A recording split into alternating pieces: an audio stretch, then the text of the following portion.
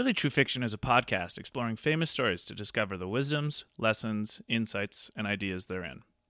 Be advised that there will be heavy spoilers for whatever story we are discussing in this episode, as well as potential spoilers for other stories. Check episode notes or social media posts for additional spoilers. Please note that this podcast contains so many bad words and so many crude observations.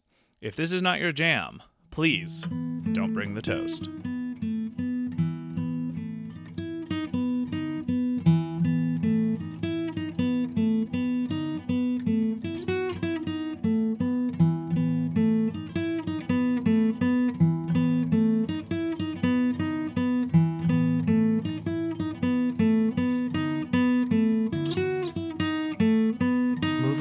Father now, back on up now, get away from me now, my corona, move away and wash your hands and sanitize, my corona.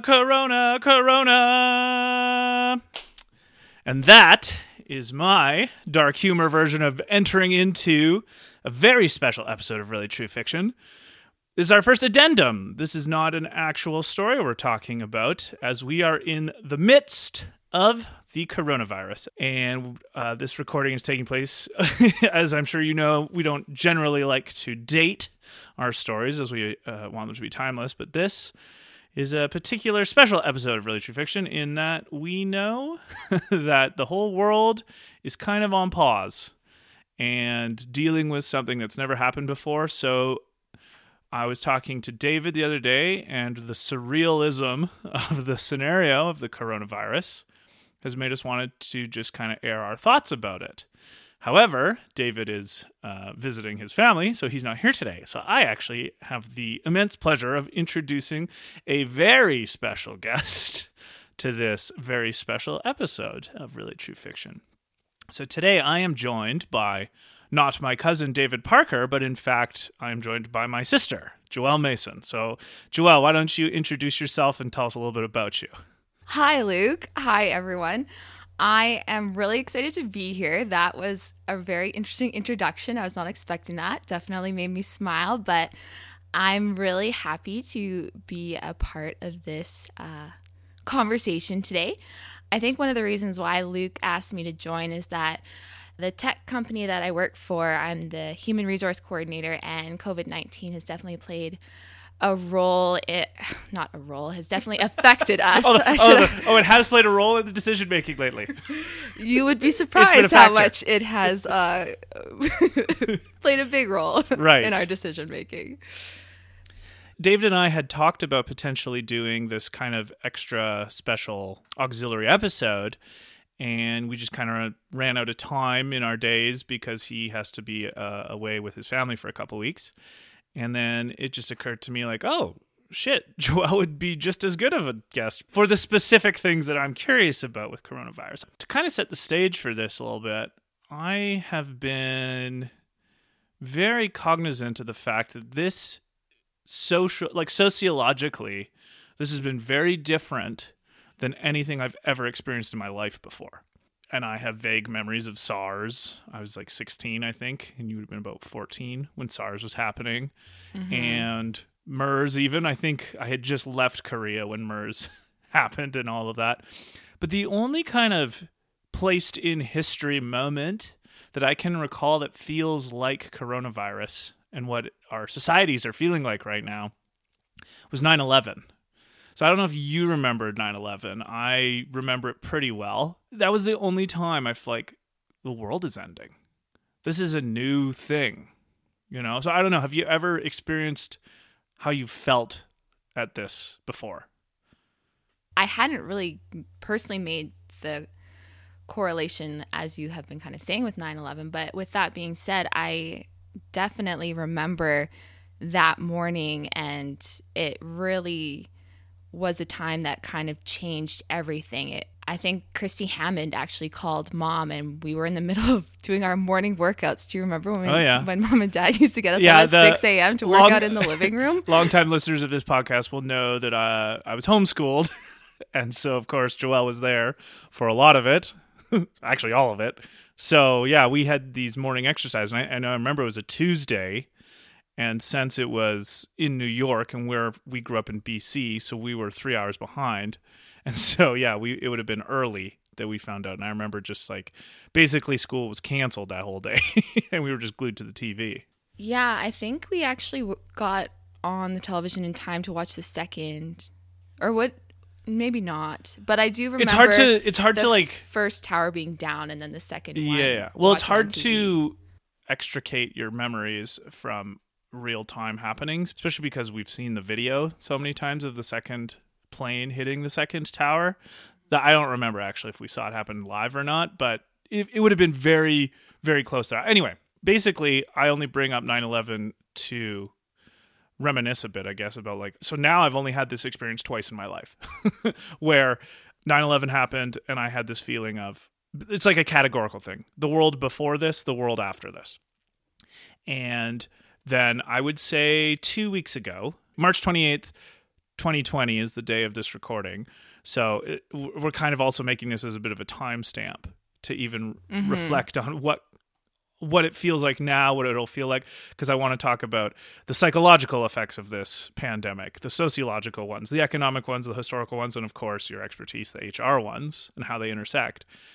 And I'm just kind of feeling like I don't know if this is going to be a categorical thing like 9/11 felt like, but it feels like right now it is. It's an interesting point, and one of the things that just kind of popped into my mind as you were saying that is that 9/11, it was one day, one moment, everything changed. Like it was just so catastrophic, and I think there was a lot of after the fact of kind of how people reacted and how everything changed from a sociological perspective. And I think what's maybe a little bit different in this circumstance is that there's a little bit more lead up. It's almost like we're having kind of that after effect leading up to it, and we're not even really sure if this is the catastrophic moment. I think I don't know when, like, it could get worse is what you're saying. Completely. Yeah It could for sure. Yeah. And so obviously this is not the first time in history that there's been a pandemic, or a plague is a more old-timey word for it, I guess. Obviously it's mentioned quite a bit in the Bible.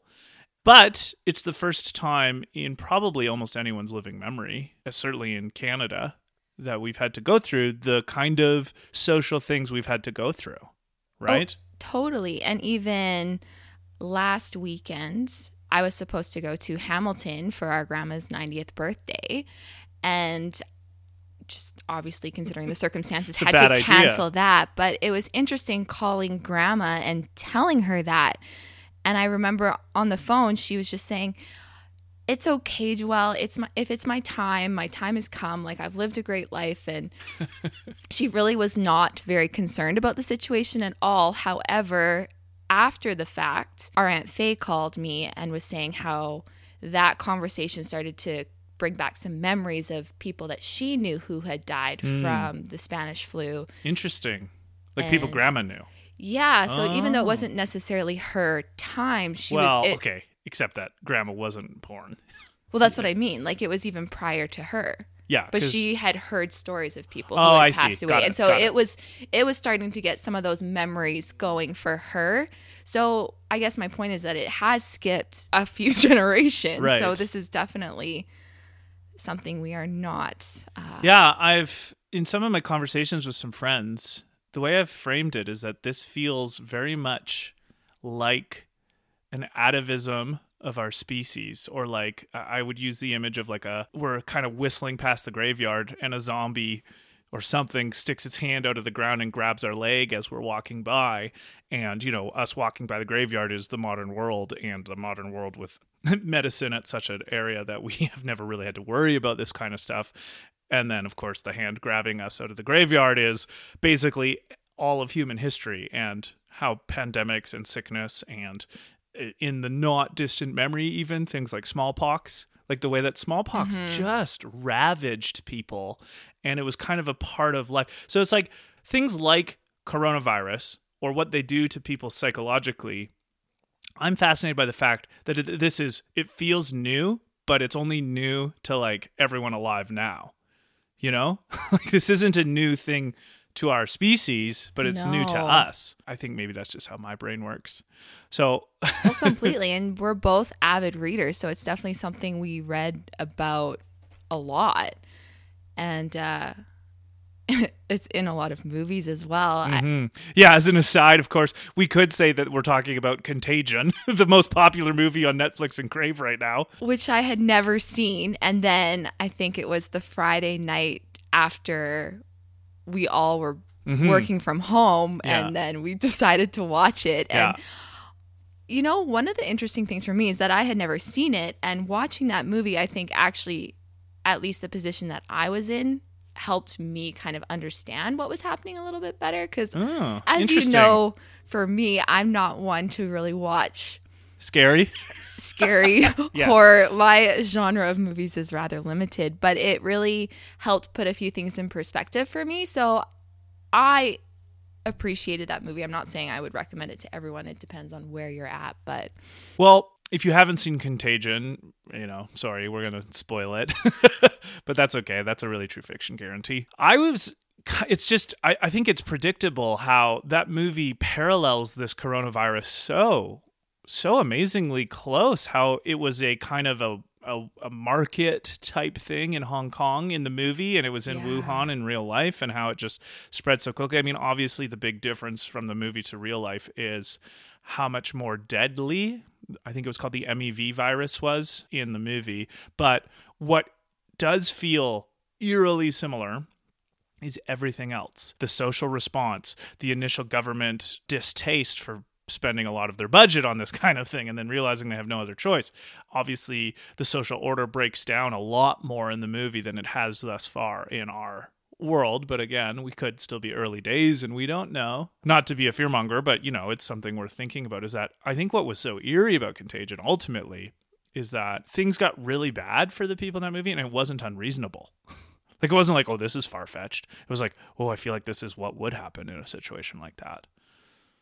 yeah, I can agree with that. I think sorry, this is actually kind of on a completely different tangent, but I know Unrelated tangents are the bread and butter of this podcast. it's still about the movie though. But what was kind of even helpful for me is that yes, it was a virus, and yes, it grew out of control, and yes, it was scary, and yes, society didn't necessarily handle the situation well, which granted in the circumstances probably totally okay.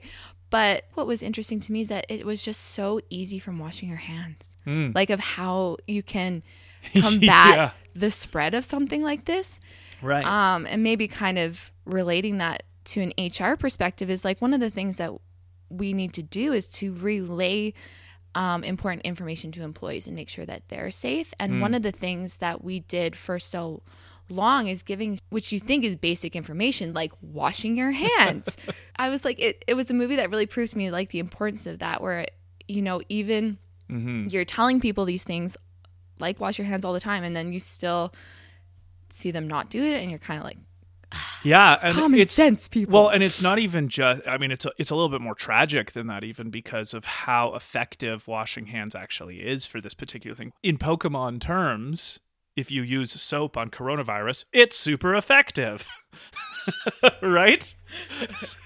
So anyway, sorry, yeah. So you work in HR, and obviously maybe the most, other than like the medical part of this, the most interesting aspect of it has been the economic and work-based one, because essentially we've never seen an economic turning off of the switch like this ever in our lifetimes.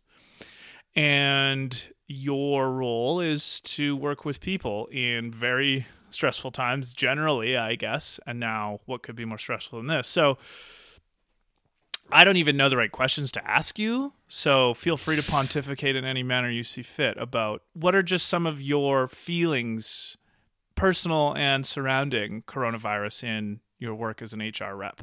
There's a couple different avenues. I think from a human resource perspective, obviously you are approaching it and making sure, one, that employees are safe.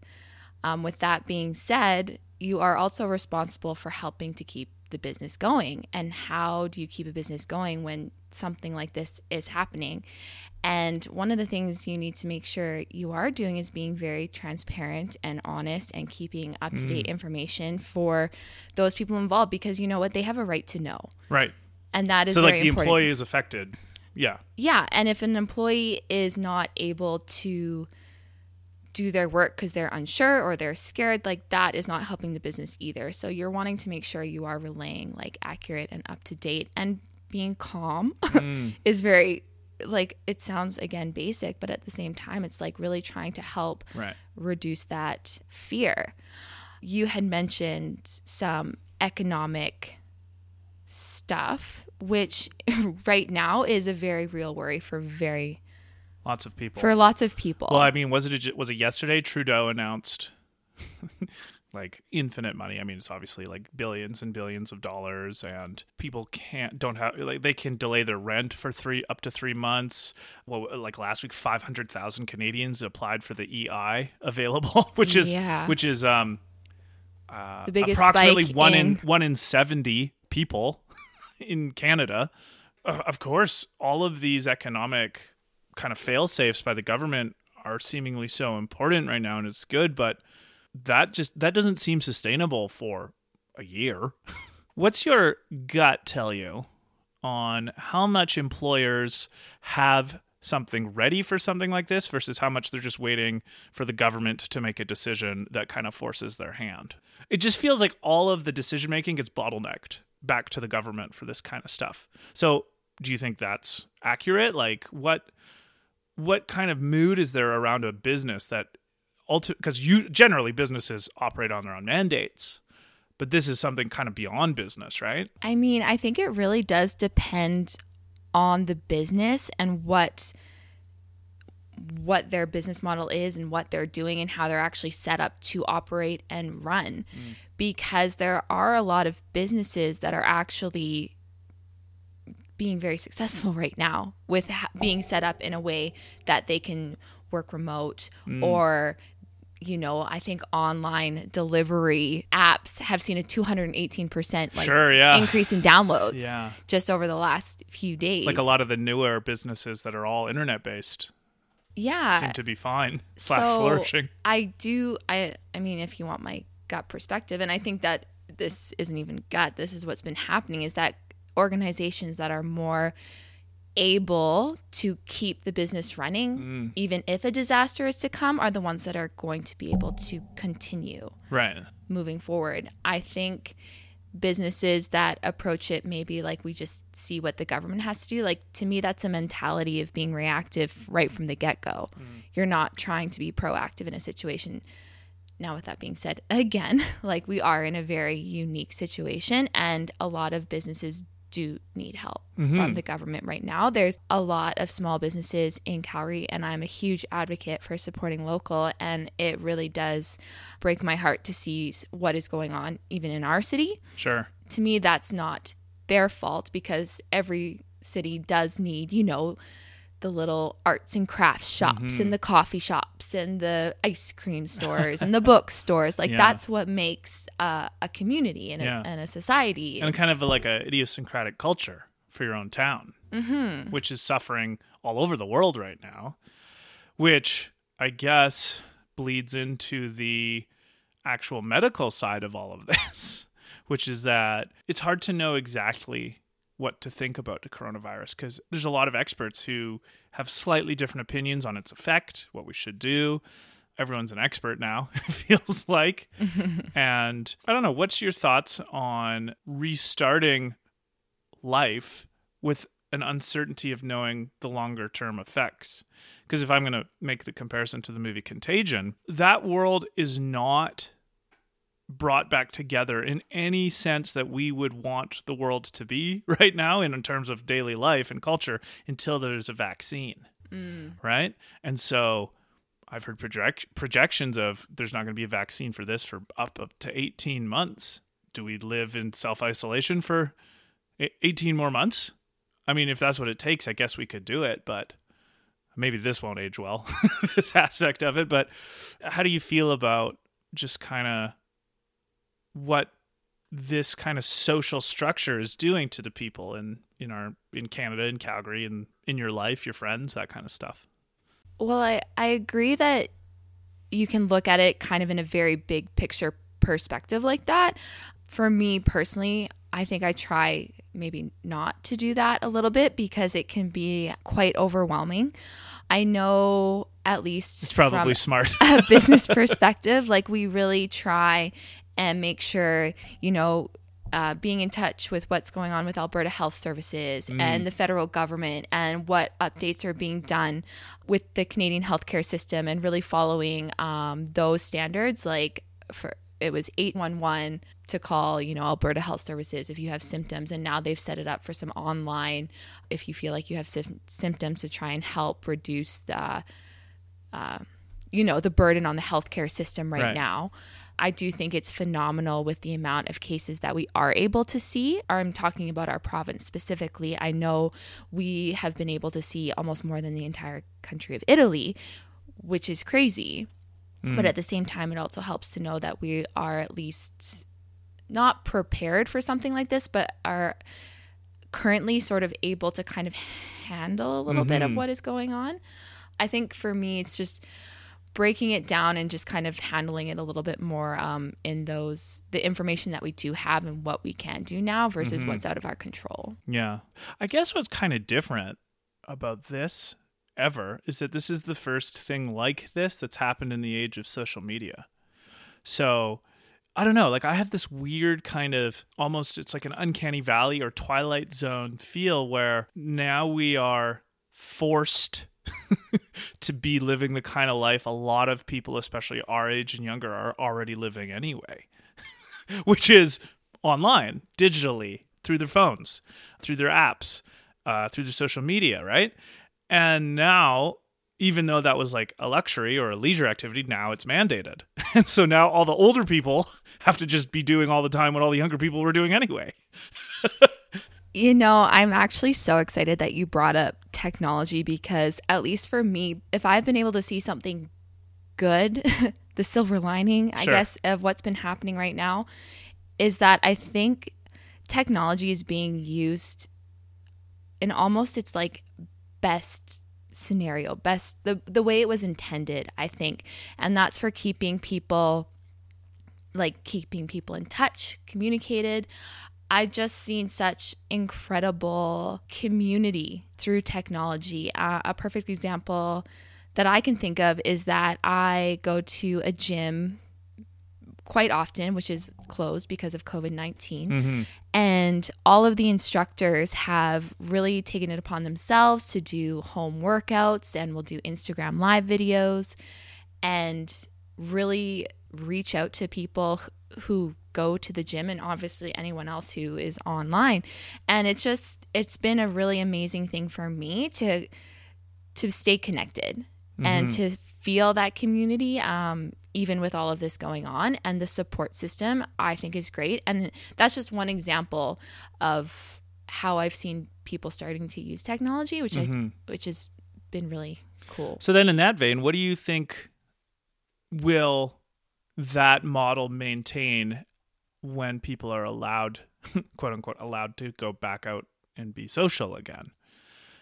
Like my prediction is something like, oh, okay, the government or the authoritative bodies tell us, hey, we can go see our friends again. Woohoo! We have a big party. It lasts like a week. And then maybe we see another spike in COVID and then everyone, I don't know, like I just don't think people will want to go back out in the same way because there'll be part fear, right? There'll be part fear in something like a because that's another uncertainty and psychologically damaging aspect of this particular virus is that it's here now and it's just here, right?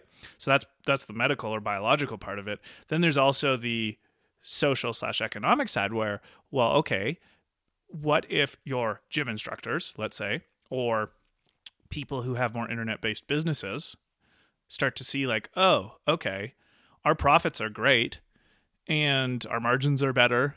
And if we keep this digital, we're not suffering monetary, and maybe we even have more productivity. There isn't a particular social appetite to go out again, even though I think there will be for a lot of people.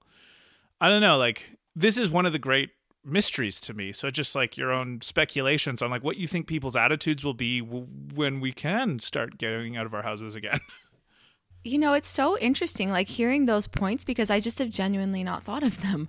I just think people will be excited to leave and to go out again once they have the perception that it's safe, or once the government has allowed us to do so. I haven't really thought about the fear component of being like, oh, maybe I don't want to leave my house now because there's still a possibility that I might catch that. Because I guess one of my reasonings that I don't think that is that people are still leaving their house now, even when it's that bad. But I think that the thing is that even though it's that bad, and it is bad right now, we might see something much worse. So I if you think about it like on a continuum, I don't think we've hit peak fear yet on this, because unless our social distancing methods are very successful, which, you know, obviously fingers crossed, hopefully they are.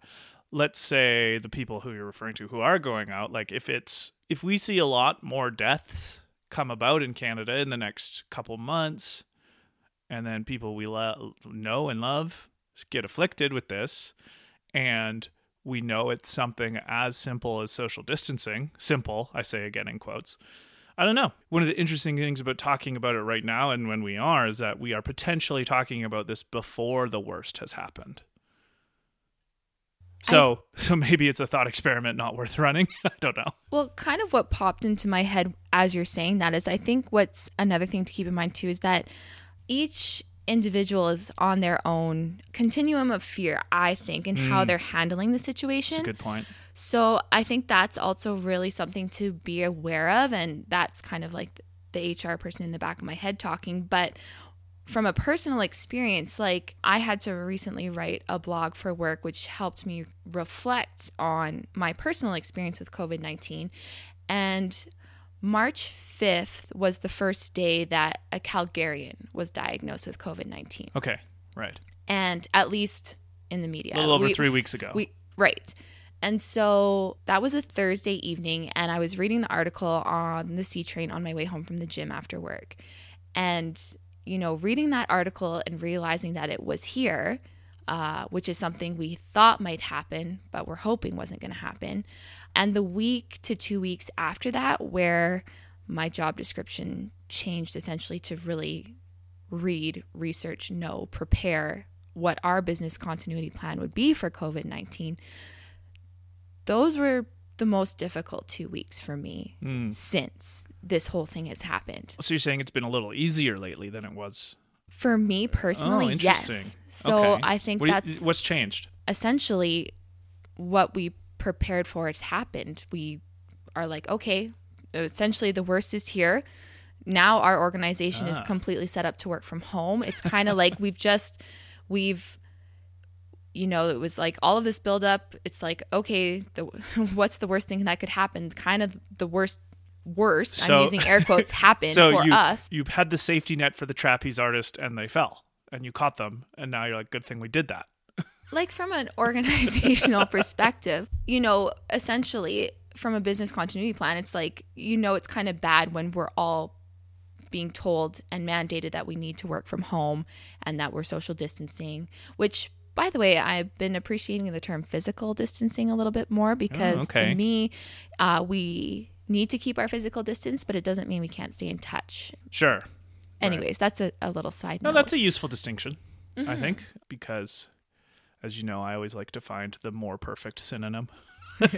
So it's better because, yeah, I mean, that's a great consonance with your point earlier about how you've been involved with, and I've heard you even in the house talking to friends on the phone and on FaceTime and etc. So yeah, physical distancing. I like that. Mm-hmm. But yeah, it was just kind of a helpful reflection point for me, and to kind of your points earlier. Everyone, I think, is going through their own journey, and for me, it's kind of like, it's really bad. It happened. And now it's kind of like, okay, what can we do to sort of move on from there? I think if something else very extreme were to happen in the situation, such as all of our clients decided that they weren't able to afford our services anymore, and it would be almost like a little bit of a new continuum. But I think it's really important to be aware of, just to be mindful of where that someone else may not be in the same place that you are through this experience. And I think that's why it's really important to not only the information that you relay, but how you relay it is so important, more so from a business perspective. But I think it's also really important with your friends and with your family. Yeah, that's true, because in a scenario like this, because there's really no precedent for any living person in an experiential sense, and we are even just at the highest levels of medicine still kind of learning about this virus and how it's working. And I mean, we obviously know how it's spread, but we're still kind of learning its physical constitution and how to deal with it. It's really easy. Speculation is as easy as it is right now, because we don't know. Like, it's kind of weird in the sense that this is the kind of atavism I was mentioning earlier, which just means like an earlier thing from like a thing from our way back history that we'd kind of forgotten about, but now it's back. Not even just physically, but psychologically and emotionally. A lot of human history was dealing with phenomenon in the world where they didn't know the cause of it and they didn't know how to deal with it, right? This is why things that eventually became known as seizures and epilepsy were attributed to demon possession, right? Or things of that nature. Or where does the wind come from? You know, why do rivers run? This kind of stuff. Like, we just didn't have answers. We didn't know meteorology. We didn't know. And so now, even mentally, we're in a position where we are unknowing about this major thing that is affecting so many people. It's kind of fascinating for the way I am in my brain, and like the anthropological side of this coronavirus feels like a mental throwback to an uncertainty about how things work. And I mean, at least my whole life in school, it's like, okay, here's rocks. Here's what they're made of. We know all that. Here's earthquakes. We know how they happen. Here's all that. Here's animals. Here, you know, like, name it, science, math, anything. Like, we had the answers for the most part. The only other area of this uncertainty is at like the outer reaches of physics. And almost no one knows about that stuff or cares about it anyway, right? Whereas now we have this disease, which everyone cares about. So this is a long-winded way of agreeing with your point, is that I think if we're going to take anything from our gains in history in terms of our knowledge about how to deal with problems, it's to not make it worse by groundless speculation to breed fear. Because that's been pretty common in human history is, oh, this person's on the ground writhing, there's demons in them, make sure you don't touch them because you might get demons, etc., right? That kind of thing. So I think that's actually kind of what you're talking about, is being a little bit more grounded in this uncertainty. Completely. And what kind of your thoughts that kind of start to make the wheels turn in my head, I guess, too, is that as we had talked about before, like, this hasn't happened for quite a few generations prior to us. And one of the interesting things about this situation for, I think, all of society right now is that we are living in a tech world where we have access to unlimited amounts of information, and we are being immersed in the news and in the media.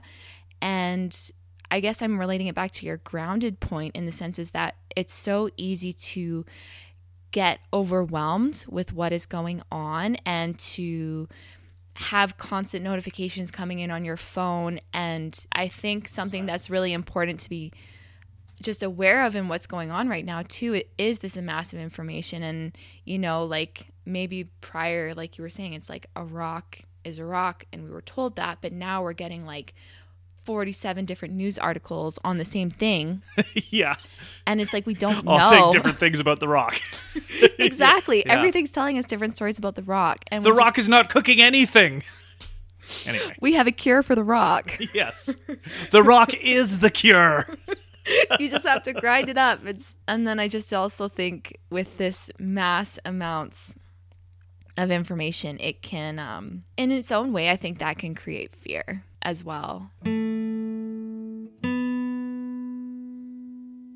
Hey, everybody. Dave and I just want to take a second to say thank you for listening. Making this podcast has been a great experience, and we really appreciate all of you who choose to spend some time with us. Part of our goal is to be super open about everything we talk about on the podcast. If you have any questions, concerns, thoughts, ideas, feedback, clarifications, or praise, please send us an email at reallytruefiction@gmail.com. We would love to hear from you. Also, if you get your podcasts on iTunes or Spotify, don't forget to subscribe to the show so you get notified when a new episode is released. If you feel so inclined, please leave a rating or review on iTunes. That is a really good way to help new listeners find the show. And please pass the show along to anyone who you think may enjoy it. Again, thank you so much for listening, because as I'm sure you have gathered, we love talking. The thing is, this coronavirus, it could very well be so terrible, more than it seems. It could be less terrible than it seems medically. Like, we don't know enough about to know which way it goes, right? And this is something actually David and I have talked a lot about on this podcast, so you wouldn't necessarily know this, but nature does enough to make people's lives terrible. We don't need human action to add to that. Like, there's enough tragedy in just existing, right? Disease, starvation, privation, scarcity. Luck is not attributed fairly across the planet for people. So do our best to not make it worse for others in any way possible, right? And that's kind of the point behind the famous quote from Plato when he says, "Be kind to strangers, for theirs is a hard path too." And I think part of being scrupulous, if you are going to share information, part of being kind to strangers is to not do that superciliously or with no restraint, like being very thoughtful about the information you are trying to pass and knowing your intent, I guess. Like, what are you trying to do? Like, I do feel there is a kind of person who potentially likes to bring chaos for its own sake and then puts everybody else on edge without a solution. I don't want to psychologize too hard. That's what I do with David. So anyway, I think that's a good point.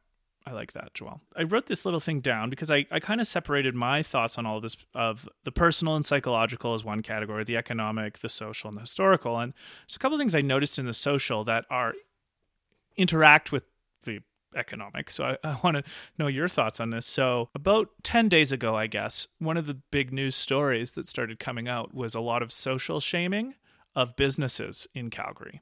So I read a number of articles on how, there's this kind of bar franchise called Brewster's. So here's what happened was, just for listeners, the government of Alberta mandated that businesses were allowed to stay open. However, they weren't allowed to have more than 50 people. 50 was the limit on a number of people who could be in the building, right? So as far as the government was concerned, restaurants and bars were allowed to stay open with this particular mandate.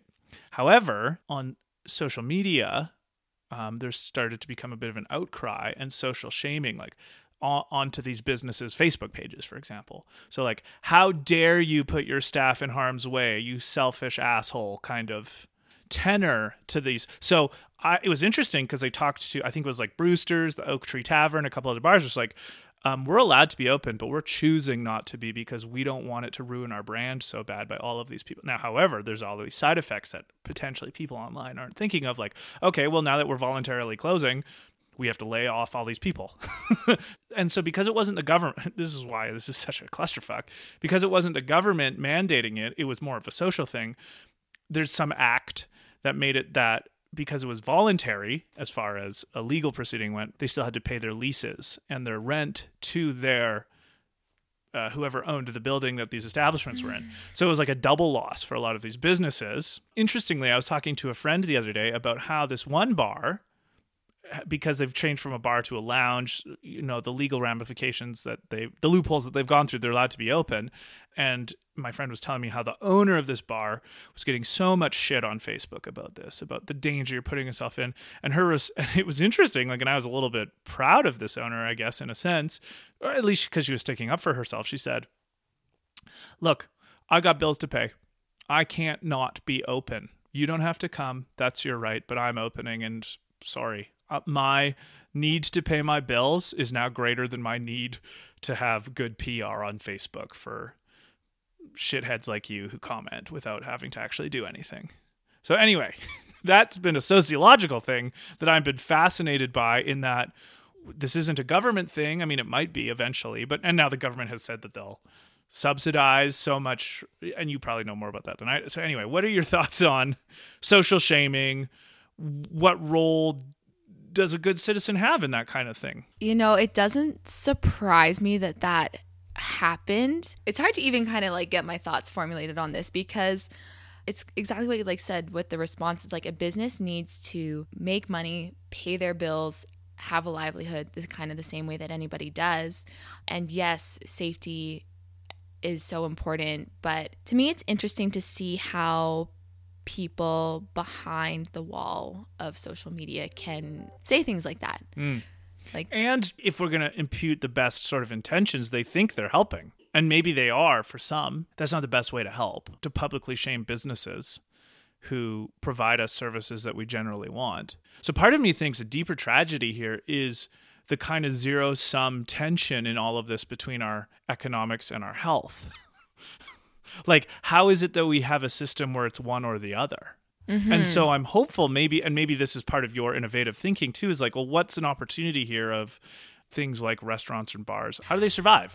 Exactly. And it's kind of like, in a weird way, I think what is sort of helpful is the awareness of the situation, because I feel like a lot of times what is not always thought of, it's not like the intention of store owners are to stay open as long as possible so that everyone they employ will get COVID-19. That is not their goal. That'd be funny if it was. So we've been waiting for this virus just to fuck over our employees. That's what we want to do. It's just like, that is never what is going through anybody's mind. And it's so interesting that a social shamer, that's kind of what they're claiming in a roundabout way. And it's like, that's not the case. We want these individuals to stay healthy. So that I find interesting. And I think that's just kind of helpful to know.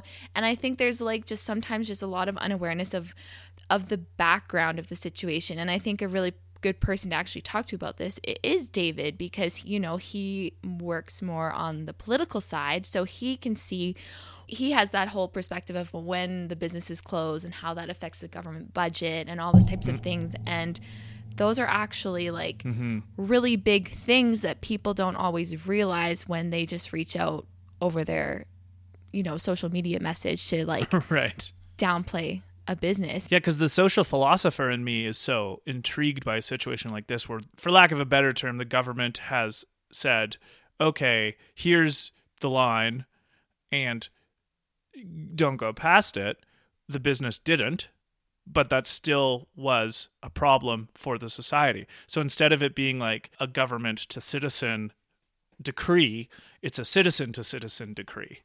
And how do we solve those problems? I mean, like, that's a pretty old question, where it's a free speech is something David and I have talked about. It's like, well, what happens when it's not the government trying to censor you? It's just other citizens in your country who don't actually have power over you and you don't have power over them. I think it would be a completely different situation if the government had issued something and the business was completely going in the opposite direction. Yeah, definitely. It's more clear cut. And the thing is, too, is that for a business kind of more on just a legal side, is that they have a bona fide duty to, like, well, this is more in the sense of, let's just say, for example, an employee is hurt on the job, but they can still work. The employer has a duty to make sure that they can find work for that individual until they're able to, like, go back to their regular duties. Like, sure, yeah. And it's like, Makes sense. It's like, I think the point I'm making is that there's a point of undue hardship on the business. The undue hardship, I think, comes when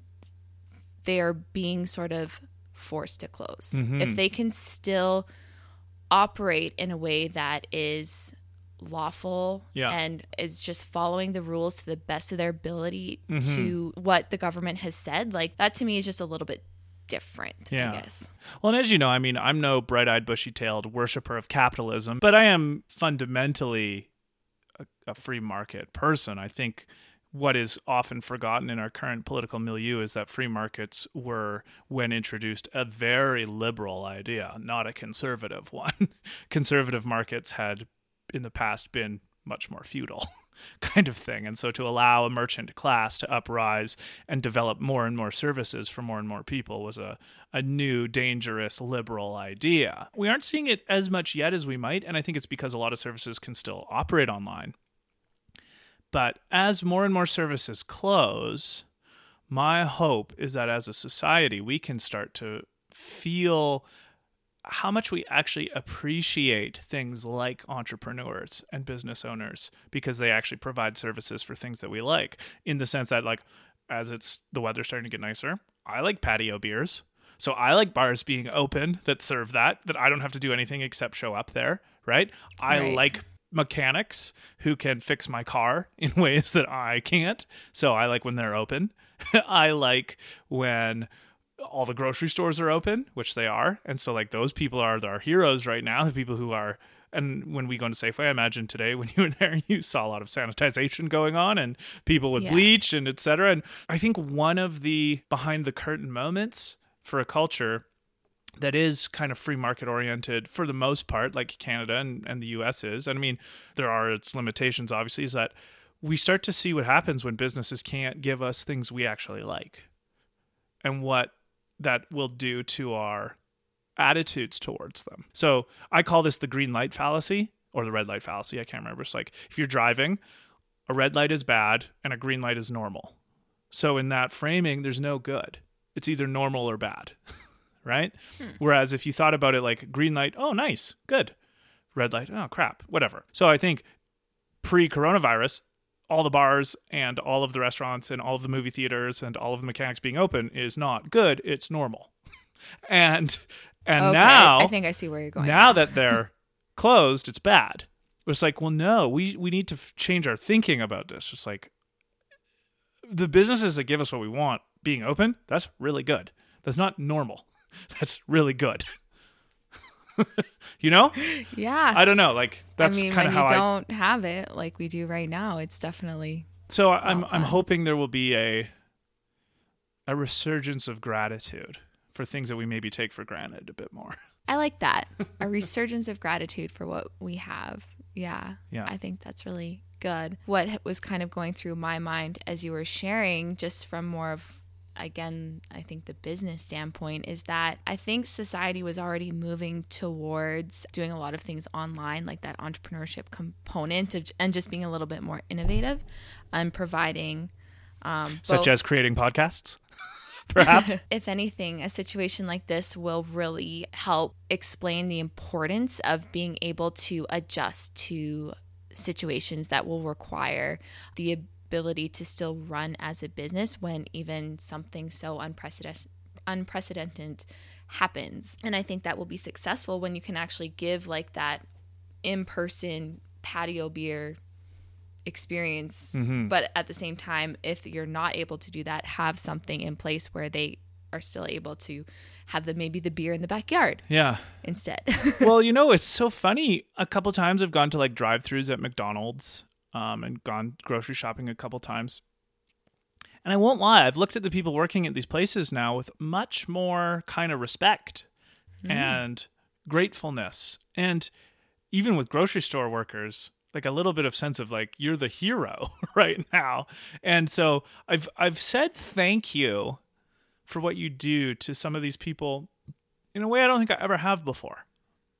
Have you seen the YouTube video yet of what's happening in downtown Vancouver every night at 7 p.m.? Is that the one where they're singing or where they're saying thank you? Where they're cheering. Oh. It's honestly one of the... And they're cheering for listeners, if you have not seen this yet, highly recommend. It is downtown Vancouver, high-rise apartments, all of these individuals, 7 p.m., just coming out and cheering for these heroes. Yeah, our heroes. Awesome. Yeah. It's and incredible. There's those videos from Italy of people all in their houses singing. Oh, I haven't seen that one. So in tragedy, there is a lot of goodness. I mean, I've talked about this with some friends because I'm at heart an optimist. My hope from this entire coronavirus, COVID-19 social scenario is something that I've been calling a social vaccine. in that we're getting a little bit of a taste of what could happen if things go bad for our societies. We're getting the mild case of a lot of businesses closing, but not the essential ones, at least so far, right? Our essential services are still there. Our EMS is still there. The hospitals aren't overrun as of yet, knock on wood, fingers crossed. We're not allowed to leave our house, like ostensibly, legally we still are, but socially not. And medically, it's a terrible idea. So we're getting a taste of how bad things get, but like the internet's still here, the power is still on. So my optimism and my hope is that a little bit of a sense of how bad things could get will resolve us to not letting them get way worse and putting in fail-safes and developing some psychological and social resiliencies against this kind of stuff. Because the truth is, I don't want to make anyone scared, there are way worse diseases in the world than coronavirus in terms of human mortality. There are things that could be way worse, and there are things that have been way worse. I mean, the bubonic plague that afflicted Europe in the 14th century, they don't have great data on it, but there are estimations between 30 and 50% of people died in that era. 30 to 50, 3 out of 10 to every 1 out of 2 people dying from a disease. None of the most dire coronavirus predictions are even close to anything like that. They don't even come close to things like smallpox, things that have existed in human history.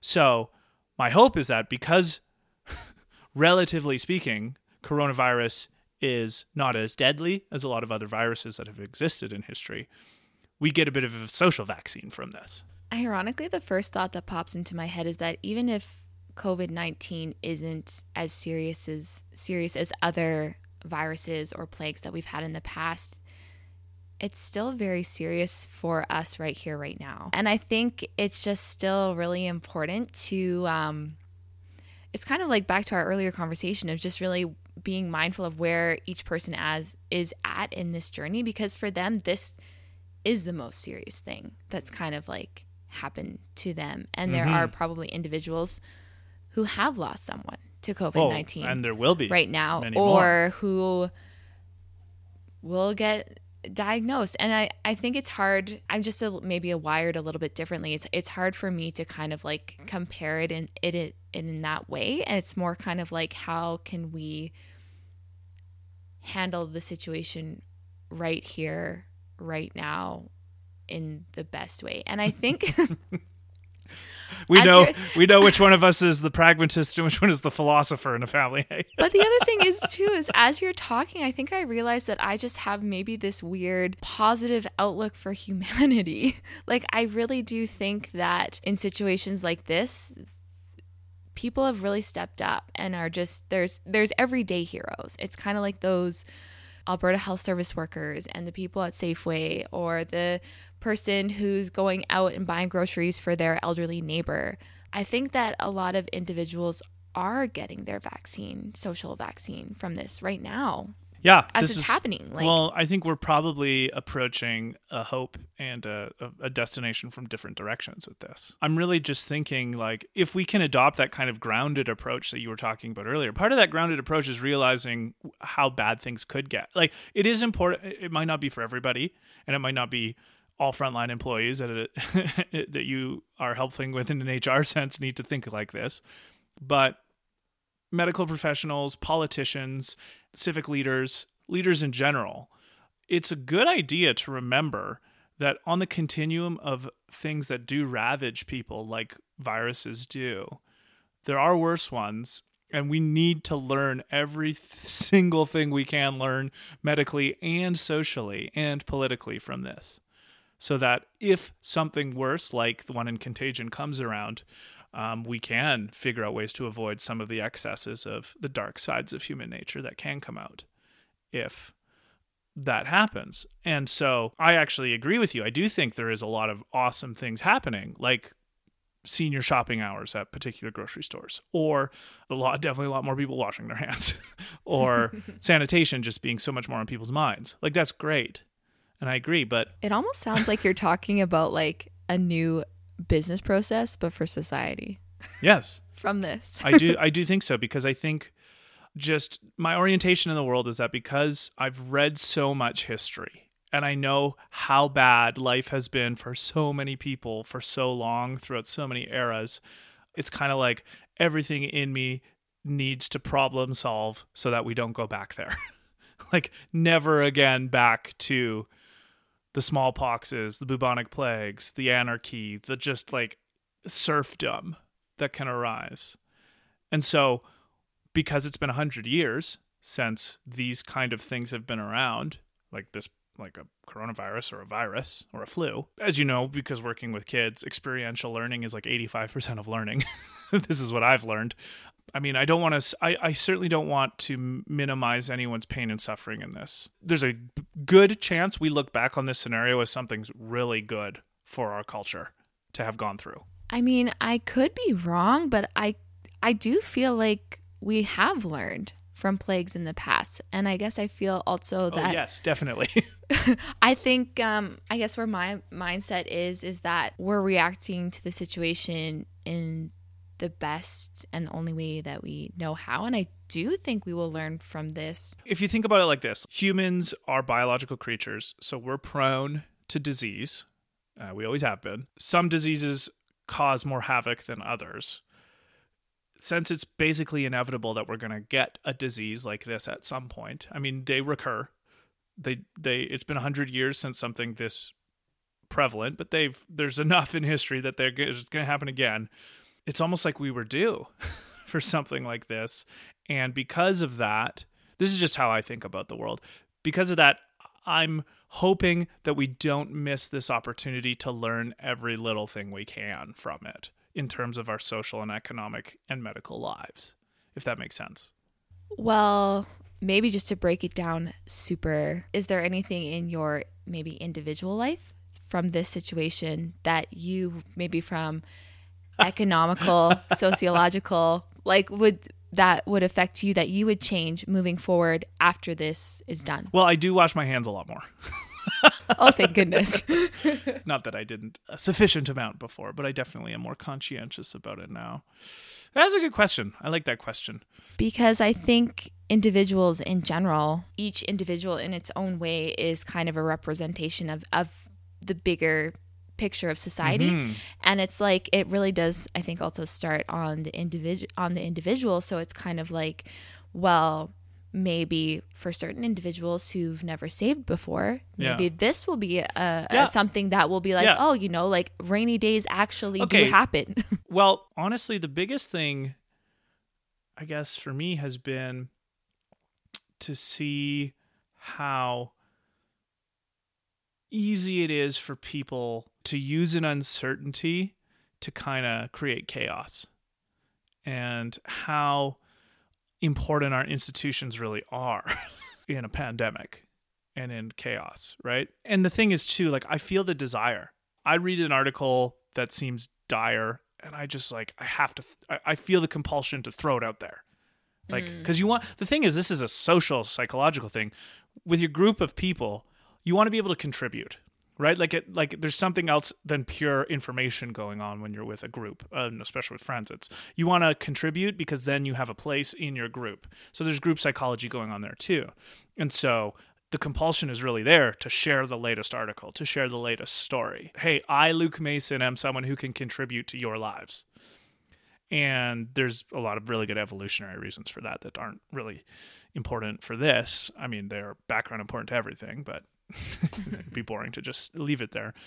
So individually, to tie into what we talked about earlier about being grounded, for me, the biggest thing I've learned is to try and keep my opinions on coronavirus proportionate to my knowledge about coronavirus, which is really fucking hard. Because the doomsday or the chaos, it's sexy and it sells and it gets people's emotions going. And then you are someone who gets someone's emotions going. And there's like dopamine that comes into people when you do that. And so the small part of my brain has to tell the big part of my brain to not do that. And that's been a challenge. I'm doing my best. And I guess, this affects both of us, so I wanted you to talk about it too, is that, you know, our dad's in his 60s, and, you know, David's parents are in their 60s, and our grandmas are in their 90s now. They're alive. So they are in a much, much riskier demographics of age for this kind of thing. So that's been a little bit hard too, actually.